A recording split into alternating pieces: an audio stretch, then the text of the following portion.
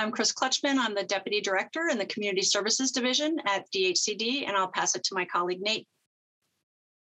Hi, everyone. I'm Nate Carlucci, and I'm the MBTA Communities Coordinator at DHCD. Katie? I'm Katie Lacey. I'm the Senior Planner at Mass Housing Partnership. And in that role, I'm running our Direct Technical Assistance Program for municipalities who are trying to comply with the new MBTA community zoning law, which it provides third-party assistance to cities and towns. And our first round is underway. We have 56 communities we're working with. So, thanks, Katie. And Greg? Yeah, hi, I'm Greg Sampson. I'm a partner with Womble Bond Dickinson.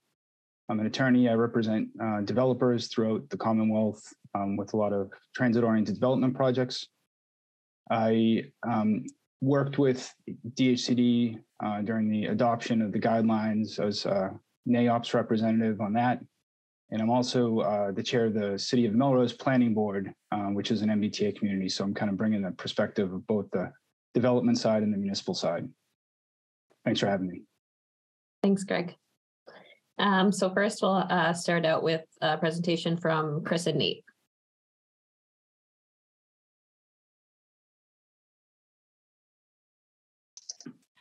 Thank you so much. Let's just get right into the first slide. And thank you, Caitlin, for projecting the slides. We're going to be sending a PDF of this PowerPoint as well. And so in addition to the recording, you can have the deck that we're showing. I'm going to start out. I'm not going to go through a lot of data to convince everybody here about the housing crisis that we have in the Commonwealth. I think we're all very well aware of, we're at the top, in the top 5 across the country for states with high home values and high rental costs. So, you know, as has been, you know, well documented, we have an issue with housing, and we do believe that that comes from a lack of supply and lack of putting housing in the right place. So we're very excited at DHCD to be implementing this new law. It's going to provide for 100. There's 175 MBTA communities when the law was adopted. New Bedford and Fall River make 2 new communities. So it's actually 177 communities. We're looking to remove some of the zoning barriers to allow for multifamily housing near transit, where transit exists, and where transit doesn't exist. About half of the MBTA communities don't have transit stations within their boundaries, but they're all adjacent to and very close to transit access to transit. This is multifamily housing, as you folks will know, currently in many communities is unpredictable and time consuming. I know the development community really likes to have certainty when you go into a project, and currently we have the approval and entitlement process is anything but certain in many, many communities. We also have communities where there are a handful of communities that are producing quite a high volume of housing and multifamily housing, but it is certainly not distributed amongst the 175 communities.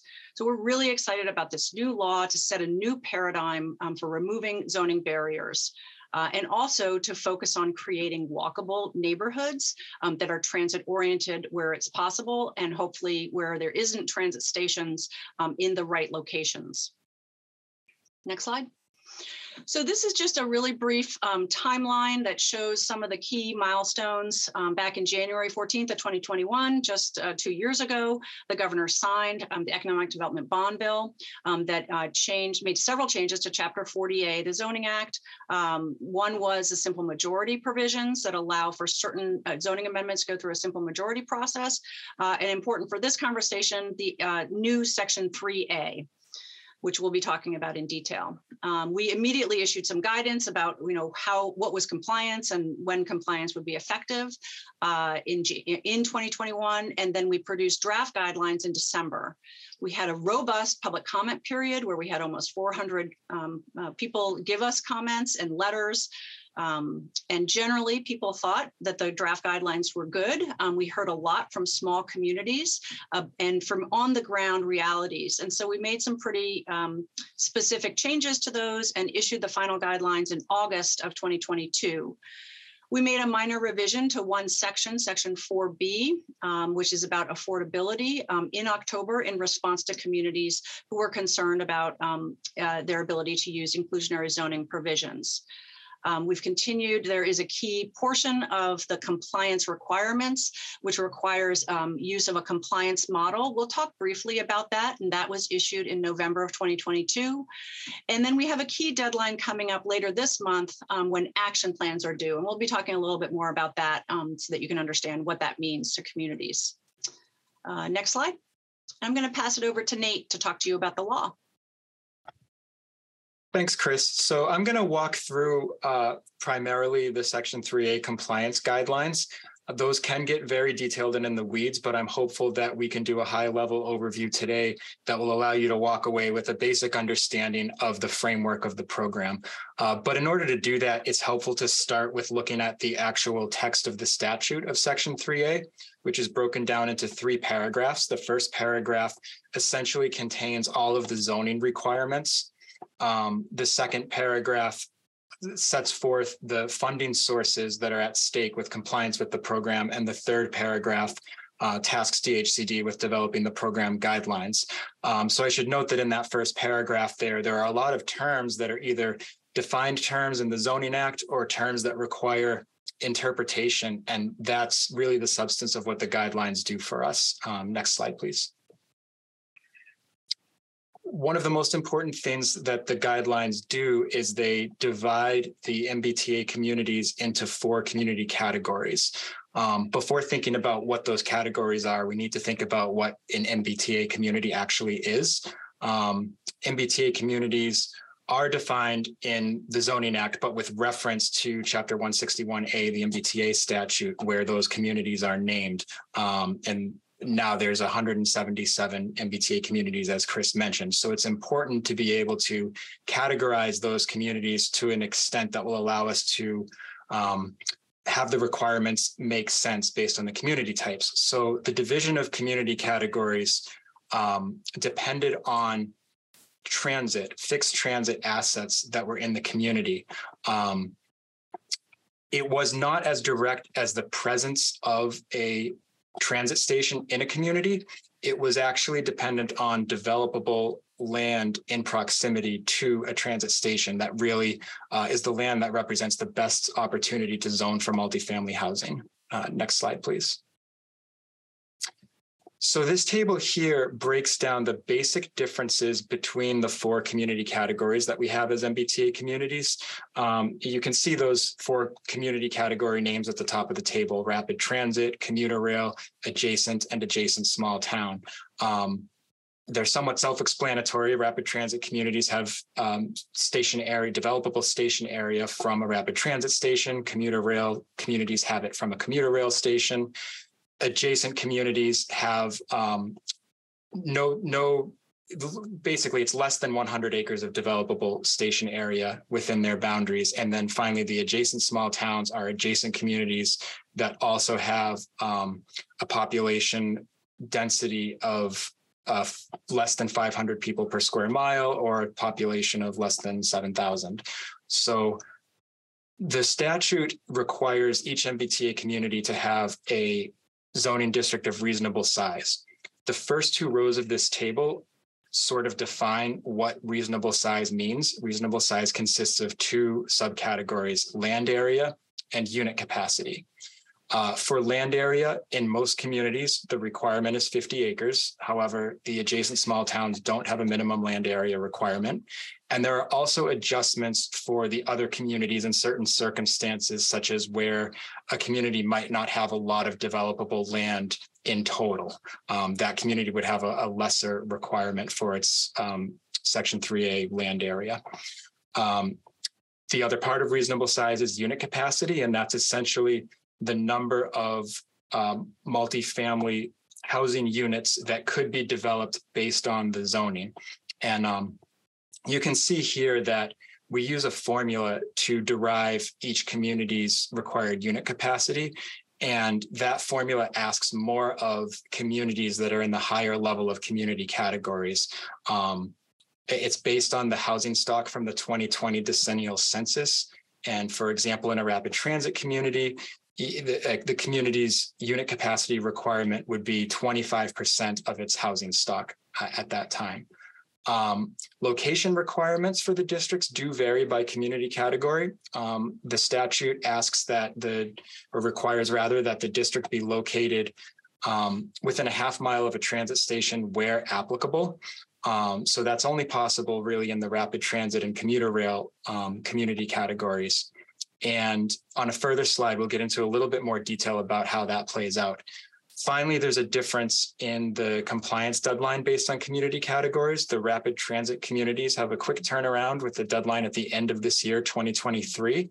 Most communities are commuter rail or adjacent communities. They have until the end of 2024. And finally, the adjacent small towns have an extra year until the end of 2025. Next slide, please. So just a little bit more detail on unit capacity. Sometimes people are curious about how unit capacity might be affected by existing development within a district. So it's important to understand that the unit capacity is actually agnostic to existing development. There's an example at the bottom of this slide of a parcel that has an existing duplex, but it's zoned to allow for 4 units on that parcel.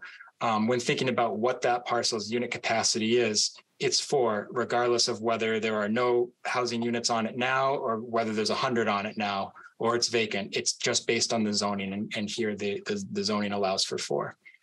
Next slide, please.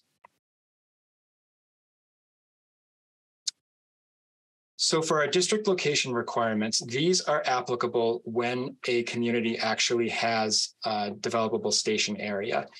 For this example, we use the town of Needham, which is a great example. They have 4 commuter rail stations, and so they have a ton of developable station area.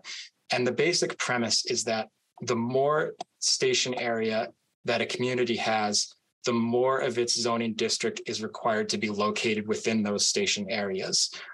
You can see on the table on the left, for example, communities that have 0 through 100 acres of developable station area are not required to locate any of their district within station areas. That reflects the community category of adjacent communities too. Those are communities with less than 100 acres of developable station area. Conversely, at the bottom row of that table, you can see that for a community like Needham, there's more than 800 acres of developable station area, that community is required to locate 90% of its district within those station areas. That refers to both the land area of the district and the unit capacity, but it's in reference to its minimum requirements rather than the actual district. So for example, if Needham used 100 acres, even though it's only required to have 50, it would only be required to have 90% of the minimum requirement. Next slide, please. So when we think about multifamily housing, it actually is defined in the Zoning Act. It's a building with 3 or more residential dwelling units, or it can also, the definition can also be satisfied with 2 duplexes on the same lot. But when we think about multifamily housing in reference to Section 3A, we also want to think about the density requirements. The statute requires that these zoning districts have a gross density of 15 units per acre. And when you think about what 15 units per acre looks like on the ground, it's not that mid-rise development that you see on the right-hand side of this slide. And of course, it's not the single-family houses that you see on the left. It's those missing middle typologies that you see highlighted in the middle of this slide. I like to think of it as sort of a traditional New England town center style of development. Next slide, please. I want to talk a little bit about as of right zoning. Of course, the statute requires that the multifamily housing be allowed as of right. And there are a lot of factors that can affect whether that housing is allowed as of right. A common question is about the role of site plan review.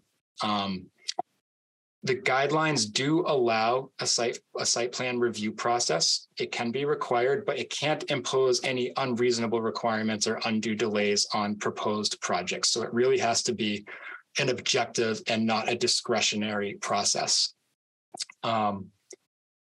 Another popular topic is mixed-use zoning, and in particular here, the cases of mandatory mixed-use development. So the guidelines, of course, do allow a community to have mixed-use zoning where they allow mixed uses within these 3A districts. They can incentivize the mixed use, but what they can't do is make it mandatory. There cannot be, for example, a mandatory street retail component within a Section 3A compliant district.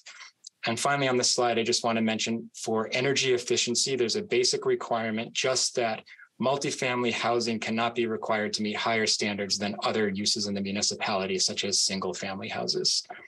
Next slide. Probably the most popular topic in terms of as of right zoning is affordability. As a reminder, Section 3A is not an affordable housing program, but what the guidelines do is they impose limits on the extent to which a municipality can require affordability within their compliant zoning districts. So there are a few rules to that. The primary rule is that any community may require up to 10% of units to be affordable at household incomes of 80% of the area median income, without question. There are a couple paths to requiring more affordability. One of them is a community can go through another DHCD program, such as going through Chapter 40R. In that case, they can require that up to 20% of units are affordable, and they can be affordable at incomes below 80% AMI if they go through that other DHCD review process. There's also an exception for pre-existing 40R districts that already have, for example, a 25% requirement. They can keep that requirement in place, even if they have to amend that 40R district and expand it to meet the rest of the Section 3A requirements. For communities that want to require more affordability, but are not going to go through another DHCD program, they too can go up to 20% of units affordable at AMIs below 80.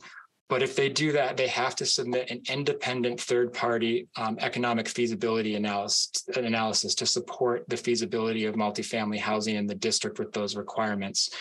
We are in the near future going to release a little bit more detail about the specific requirements for that study. And finally, I want to mention, most communities want any affordable units that arise from these districts to be eligible for the subsidized housing inventory. We don't require that they are. And one reason for that is that some communities actually want to zone for workforce housing that's affordable to area median incomes. That it's affordable to households with incomes above 80% of the area median income. And those would actually not be eligible for the subsidized housing inventory. Next slide, please. So going back to the compliance timelines, we've already talked about the deadline for full compliance to have adopted zonings and to have had that district recognized by DHCD as compliant with Section 3A. You might have noticed that the statute does not have an effective date set forth. So what the guidelines did is they established basically a concept of interim compliance where communities could take specific actions towards planning for compliant districts in the future. And when they take those actions, they achieve interim compliance with Section 3A and retain their eligibility for the funding sources that are at stake with compliance. So last year, all communities had to do was submit what we called a community information form. 166 of the 175 communities did that, so they remained compliant for 2022. For this year, we have what's called an action plan. You can see an action plan on our website, mass.gov/MBTA communities. It's a pretty simple form, but what it does is it sets forth a more detailed schedule for compliance activities for communities to undertake in the time from now until their full compliance deadline. So those are due on January 31st of this year, and we're expecting to see the vast majority of communities comply with that. We can go to the next slide. At this time, I'll turn it over to Chris to cover the compliance model and some technical assistance. Thanks so much, Nate. So we've talked about one of the components in addition to adopting zoning that would comply with the 3A requirements that Nate just went over. In order to get to the unit capacity and some of the locational requirements, we have a compliance model. And I'm just going to be very brief here. There's a lot more information about the compliance model in a 40-page user guide that's available on the website. So please, if you're interested in that, please go there and check it out. This is an activity for municipalities in order to comply. So it starts with an export of an area that would be the potential multifamily district that is drawn on a GIS map and then exported into Excel. So you get all of the parcels that are in that district, such as the one that's shown here on the left. The middle of the slide shows a key component of that. And so it's a zoning checklist. And so communities will go in and put in the parameters and the metrics that are in their zoning district, in their 3A multifamily zoning district, such as minimum lot size, height allowed, any FAR information. So that those parameters and metrics that are put into the zoning checklist will be applied to all of the parcels that are part of the district. And here's where you get to that unit capacity. And Nate showed you an example of how unit capacity works. So the zoning will get applied to each parcel, and each parcel will be aggregated up to come up with a unit capacity for the entire district. And so the right-hand side shows a summary table that a community could look at to see, do they have enough acreage in their district? Do they have the unit capacity? Do they have the density? And if they have a station area, are they meeting their percentage that's possible in the station area? So it's a fairly complex spreadsheet, but it's a pretty interesting way to look at zoning capacity for multifamily districts. Next slide. This, again, just very briefly talking to folks about technical assistance that's available to municipalities. It's our goal that every municipality that wants assistance can get it. Katie's already talked about the 56 communities that they're working with. There's another 19 communities that have received support from either my agency or Energy and Environmental Affairs. And so, we want to make sure that folks have access to that. So those are all available.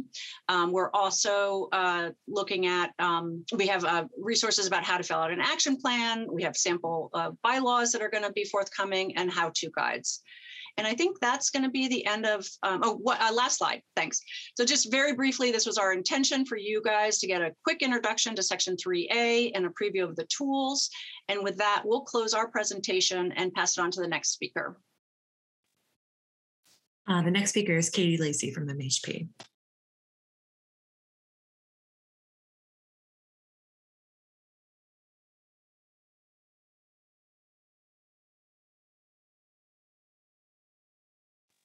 Thank you.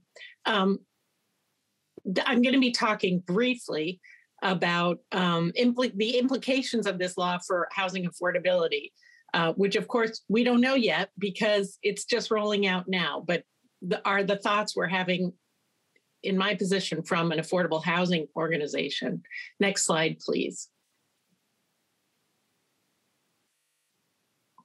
So as Nate described, the big picture behind this law is that this is a direct response to the housing crisis in Massachusetts, very much grounded in a belief that a key way to address this issue is to increase the supply of housing.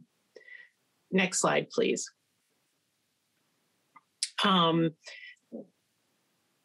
Additionally, the idea is to put this housing near transit that will further reduce housing costs by reducing transit costs and with multifamily housing, potentially heat and utility costs as well. Next slide, please. So in summary, the argument, and I am not an economist, is very much based on a supply and demand discussion. And it goes like this. We're a very expensive house, home prices are increasing, vacancy rates are low, and that basically our housing costs result from insufficient housing supply and pointing at local zoning and other land use regulations. Again, I'm not an economist, but this is the basis behind this law. Next slide, please. What the law, so in effect, this law is a production law. As Nate said, it's not an affordable housing law. And what the law specifically does not address is the documented need for restricted, deeply affordable housing. This was documented really well in the recent Greater Boston Housing Report Card, where research from Boston indicators and researchers at BU showed that despite real big numbers of increased households that are cost burdened, we're really just not building enough subsidized housing to meet the region's demand. And this is particularly true in the suburbs. And often the suburbs are really trying, and it's just not happening. Next slide, please. But so even though the law is silent on it, what do the guidelines say about affordability? Nate just went through this, but I honestly think it can not bear repeating enough because it's complicated. And I think it says affordability requirements of up to 10% at 80% AMI is fine, considered as of right. That's deemed as of right housing. Up to 20% affordable or lower than 80% AMI, so deeper levels of affordability, are acceptable with an economic feasibility analysis.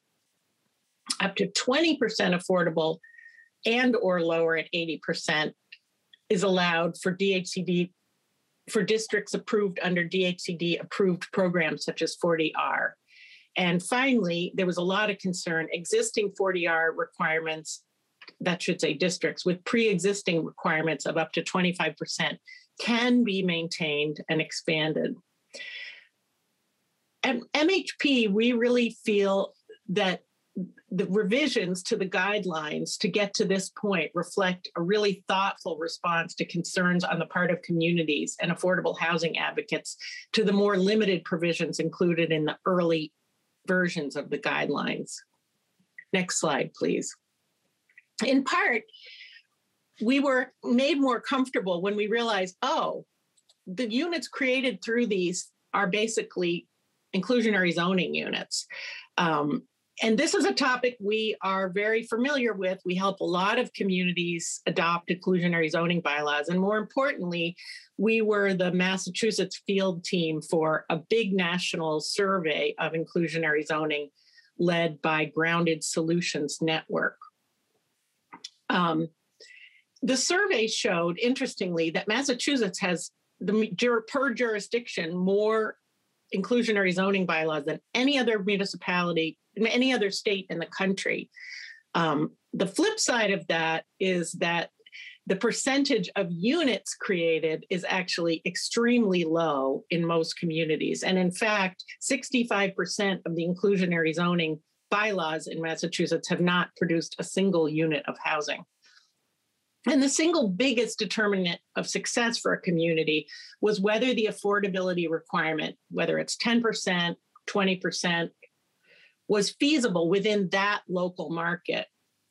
We also really concluded that the more successful inclusionary zoning bylaws were supported by an economic feasibility analysis.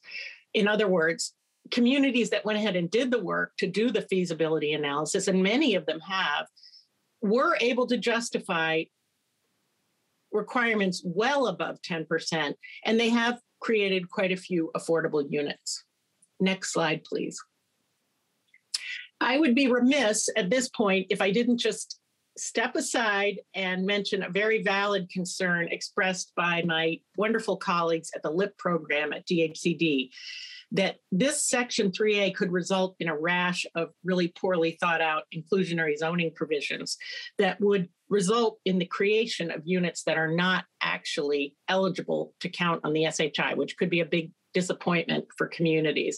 So I'm taking an opportunity on behalf of DHCD to remind everyone that inclusionary zoning units created through Section 3A, as with any inclusionary zoning program, have to, if you want to get them on the SHI, they have to comply with the 40B guidelines. And that goes right through, you're working to get an approved application, they're subject to affirmative fair housing monitoring, et cetera. So at that, I will end that note. Next slide, please. Nonetheless, despite all this, there's a lot of concerns and confusion coming about that we're really learning about now as we dig into this technical assistance effort. There's a lot of confusion about the intersection between Chapter 40B and Section 3A. And in summary, these laws are completely unrelated. That said, there is, and communities have valid concerns about the potential impact of this law on their subsidized housing inventory, which, as you know, can impact the level of control that they have to pick and choose and control the kind of 40B developments that come into their community. I don't think that's a concern in the short term, but it may be a concern in the long term. Housing advocates have voiced concerns that Section 3A will result in massive gentrification. Again, undocumented, it's a valid concern. And both advocates and communities have expressed concern that the law does not permit high enough levels of affordability.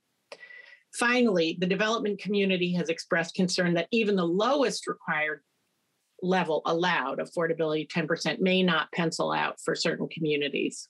Next slide, please.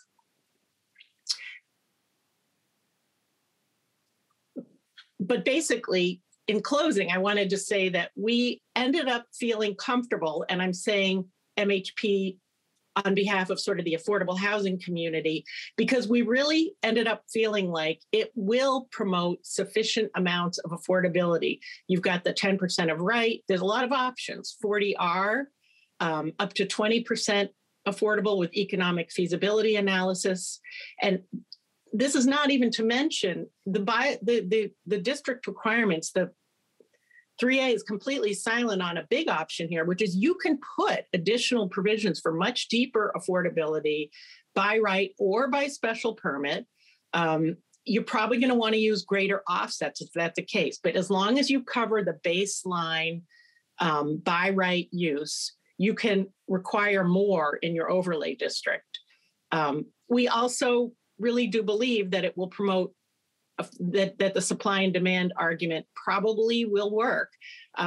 More compact development has been shown to have lower construction costs, I should say heating and utility costs, and reduced commuting time and costs for residents. So in closing, that's really all I have to say. It's been a long journey with this policy. We ended up feeling very comfortable with this. So that's it for my slides. Great, thanks. The next speaker is Greg Sampson. All right. I am sharing my screen. Okay, great. So thanks for having me. I want to talk a little bit about both the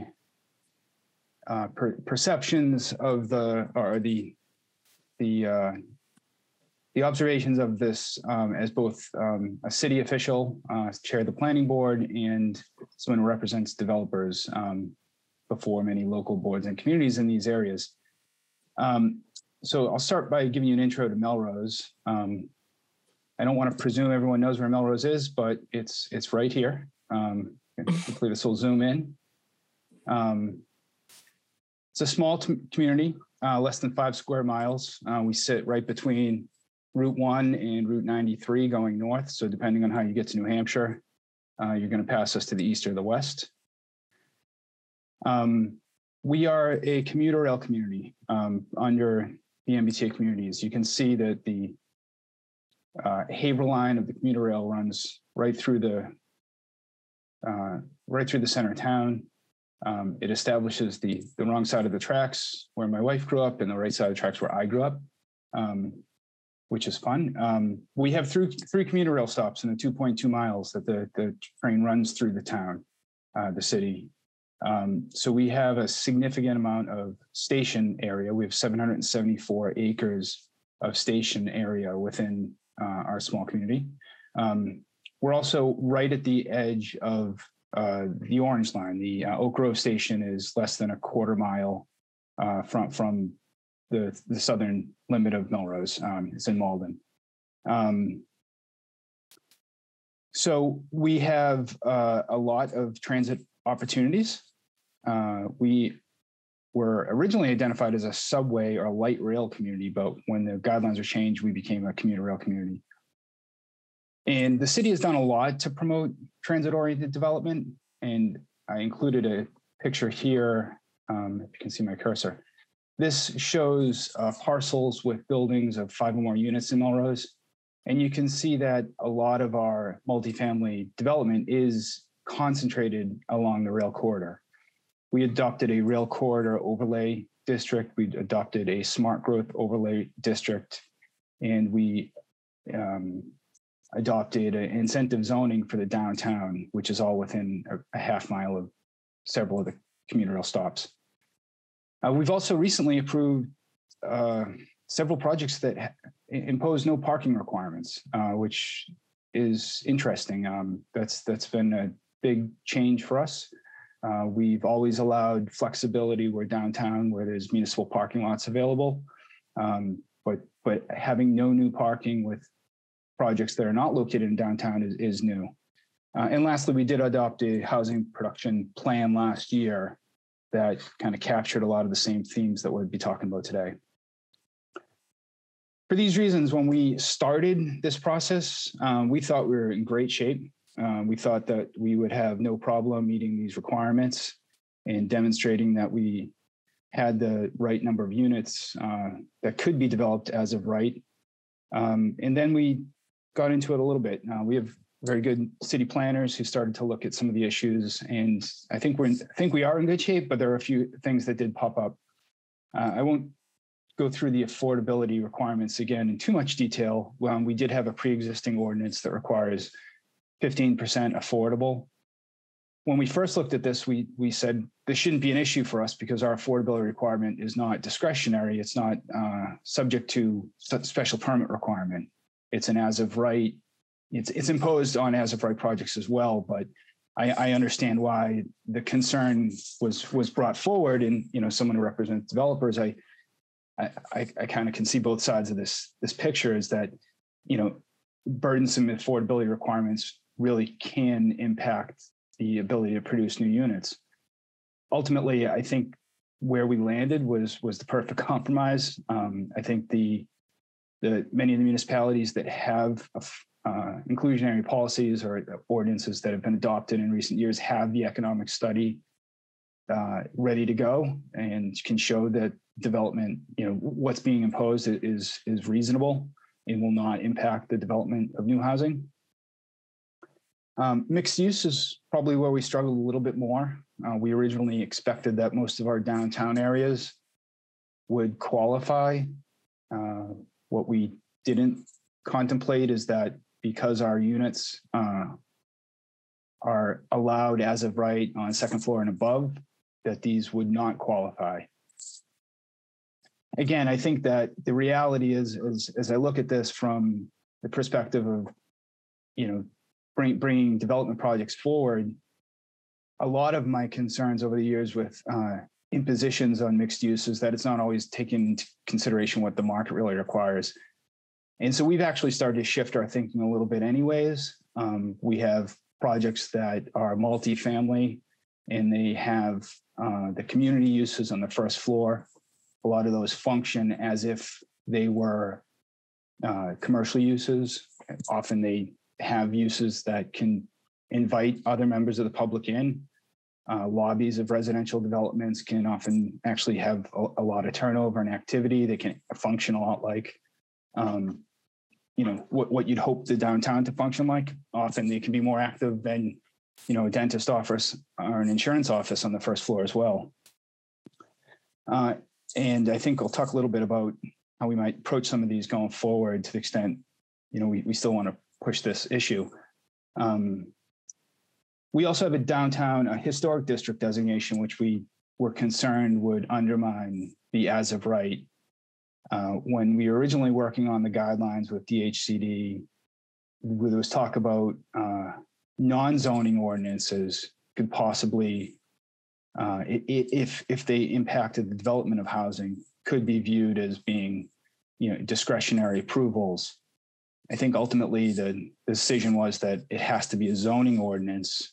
And if I'm incorrect, I'll let Chris or Nate, correct me on that, but now it looks to be that non-zoning considerations aren't necessarily a factor in this analysis. So even though we have a discretionary review process for non-zoning historic resources in the downtown, that still does not work against us.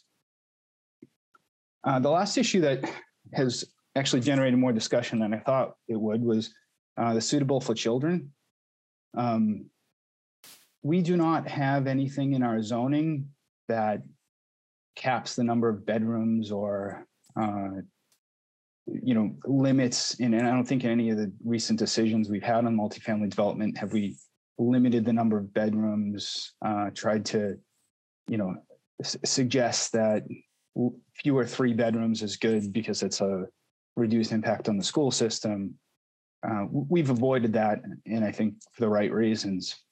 But we do have a couple things in our zoning that I think we'll have to address here. One is we have some presumed minimum unit size that probably are a relic from a long time ago that I think have been replaced effectively by the sanitation code. And I think we'll end up pulling those out of our zoning. We also have something in our definition of family that presumes 4 people as a family for density purposes. I don't think that's necessarily a conflict, but I think it's something we'll probably take out anyways. Amongst the planning staff, I think the definition of family can be challenging. I've worked in other communities where they have definitions of single family and that are clearly in violation of kind of a constitutional protection. But I think that a definition or something brought forward from a higher level to maybe we can include that in the model bylaws, a good definition for family for this purpose.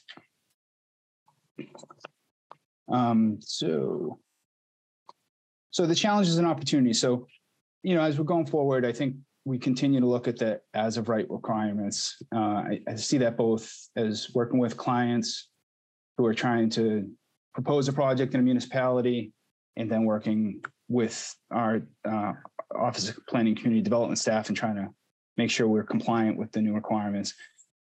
What we're really coming down to is that balance of incentivizing what we want, but also, allowing what should be allowed. We've looked at a few instances where if we really want a non-residential, non-apartment first floor use, maybe there's a density bonus. And what I think the way this would work, and we haven't tested it yet, but if we were, for instance, to allow a development of say 20 units on a property without an incentive, but 40 units with an incentive, and that 40 units essentially bumps us up and puts commercial uses in the first floor, I think the analysis would allow us to count the 20 units in meeting the unit count, whereas hopefully the development that came forward would be the 40 units with the commercial included. So that's the kind of way we're looking at that, how to get over that as of right provision. And again, I don't have a problem with it. I think it works pretty well, but it does require a little bit of creativity. Reduced parking, I think, is interesting too. And obviously part of the whole MBTA communities is, where transit exists, you should be able to develop and lower the commuting cost, as Katie mentioned. There's less car dependency. We see that pretty commonly. We asked for studies on parking with our projects where they try to justify a lower than required threshold, and it's all the evidence is there that the demand is not necessary. We don't need 2 units, two spaces per unit. We often need less than 1. It can be even down to 0. Interestingly, we're still stuck in that position where we're granting that relief for reduced parking through a discretionary mechanism, and that's a special permit, which now, fortunately, is a majority vote, but for fundamentally, that exposes these projects to challenges. We have some new groups in town who don't like what we've approved. They think it's too much development. They ironically claim that there's too much traffic and not enough new parking. And despite the number of times we present this as, incompatible analysis, they still push us on these. So, we've had 3 or 4 really good projects proposed that in the past year and a half that have been subject to an appeal. And obviously that's, less than desirable for everyone who's trying to promote these projects. Working with developers, I think the interesting things that have come up have really been, a lot of the sites I've been working on have been outside of the half mile. And so what I end up doing is you're spending a lot of time with a municipality who's trying to, put together the right kind of zoning that might accommodate a project that's outside of the district or outside of the station radii, but also, maybe combine it with a new district within the station radius that you then get the benefit of maybe advancing your project, but also helping the community solve their issue and get towards compliance. I don't have a real concern about the analysis I think where the DHCD ended up in the guidance with the number of acres and the percentages in the district. I think it's a very good and logical outcome. It just obviously when you're representing the developer side, if you don't quite make it in there, it presents a little bit of a burden. Lastly, I think all in all, my biggest concern with all this is that everything function, it all hinges on the success of the MBTA in many respects. And, this is, I posted my alerts this morning from the T, a lot of delays on my routes. I was a 20-day-a-month commuter rail rider before COVID. I think it's a great system and has great potential to always, to serve us and be there for the development around it. And hopefully we can just continue to fund, put the right priorities together for the T so it can help this. We can build it and they will come and all that. So that's it for me. I think we're moving on to questions and answers. I'll stop sharing and turn it back to the moderators. Thanks so much, Greg. So we got a couple questions from the viewers. The first one is as to the incentive. So the first 2 were written during Chris and Nate's talk. So Chris and Nate, these are directed towards you. So as to the incentivized but not require mixed use development, Nate mentioned, I see municipalities where the 15 units per acre is not nearly dense enough to make development economically feasible. Could a community technically comply with the density and acreage requirements as of right, knowing it's not economically feasible to build, and then include higher density incentives within that district, like mixed use, affordability, or in discretionary review? I can take this, and I think the first 2 questions in the chat are fairly related and speak to the same general concepts. It's important to remember a couple things about the structure of the guidelines and their requirements. One of them is to accept the fact that this Section 3A really sets forth some minimum standards that communities have to meet with their zoning in terms of their capacity for as-of-right multifamily housing. That standard is set with the understanding that there is existing development, and existing development probably accounts already for part of that capacity. That being said, you have to consider the interaction between the land area, the unit capacity, and the gross density. It's mathematically quite unlikely that all 3 of those boxes would be able to be checked in a single district in that way, that a community would not have to, especially when we're talking about larger communities like the commuter rail and rapid transit communities that have location requirements, high unit capacities based on their existing housing stock. it's just a virtual certainty that they would have to upzone for additional units in those locations to an extent where additional multifamily housing opportunities as of right would be available through that zoning, because if their unit capacities are high enough that if you only were thinking about, for example, gross density and land area, you're just not going to approach your unit capacity numbers. In connection with the incentives for example, mixed use or deeper affordability, I don't know that I'm entirely following that it would be economically infeasible to build generally. I guess it would be the same concept that the neighborhood's essentially built out as to zoning. But I guess I would just reiterate that as long as the community meets those objective zoning metrics that we require, then it can allow anything else that it wants in that zoning district, including, for example, higher densities that would provide those density bonuses to give developers the incentive to build more affordable units or to do something like have street retail in the development. I hope that answers the question. Thanks, Nate. Another question that came in says, my understanding was that historic districts and neighborhood conservation districts would prevent multifamily development as of right, and thus parcels subject to such designations could not be included in compliant multifamily districts. Is that correct? I think Greg kind of hit the nail on the head on that. It's outside of zoning. So with Section 3A, we can't control for that. That being said, a neighborhood conservation district could be a zoning district.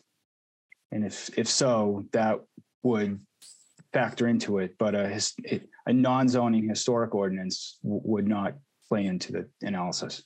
Exactly.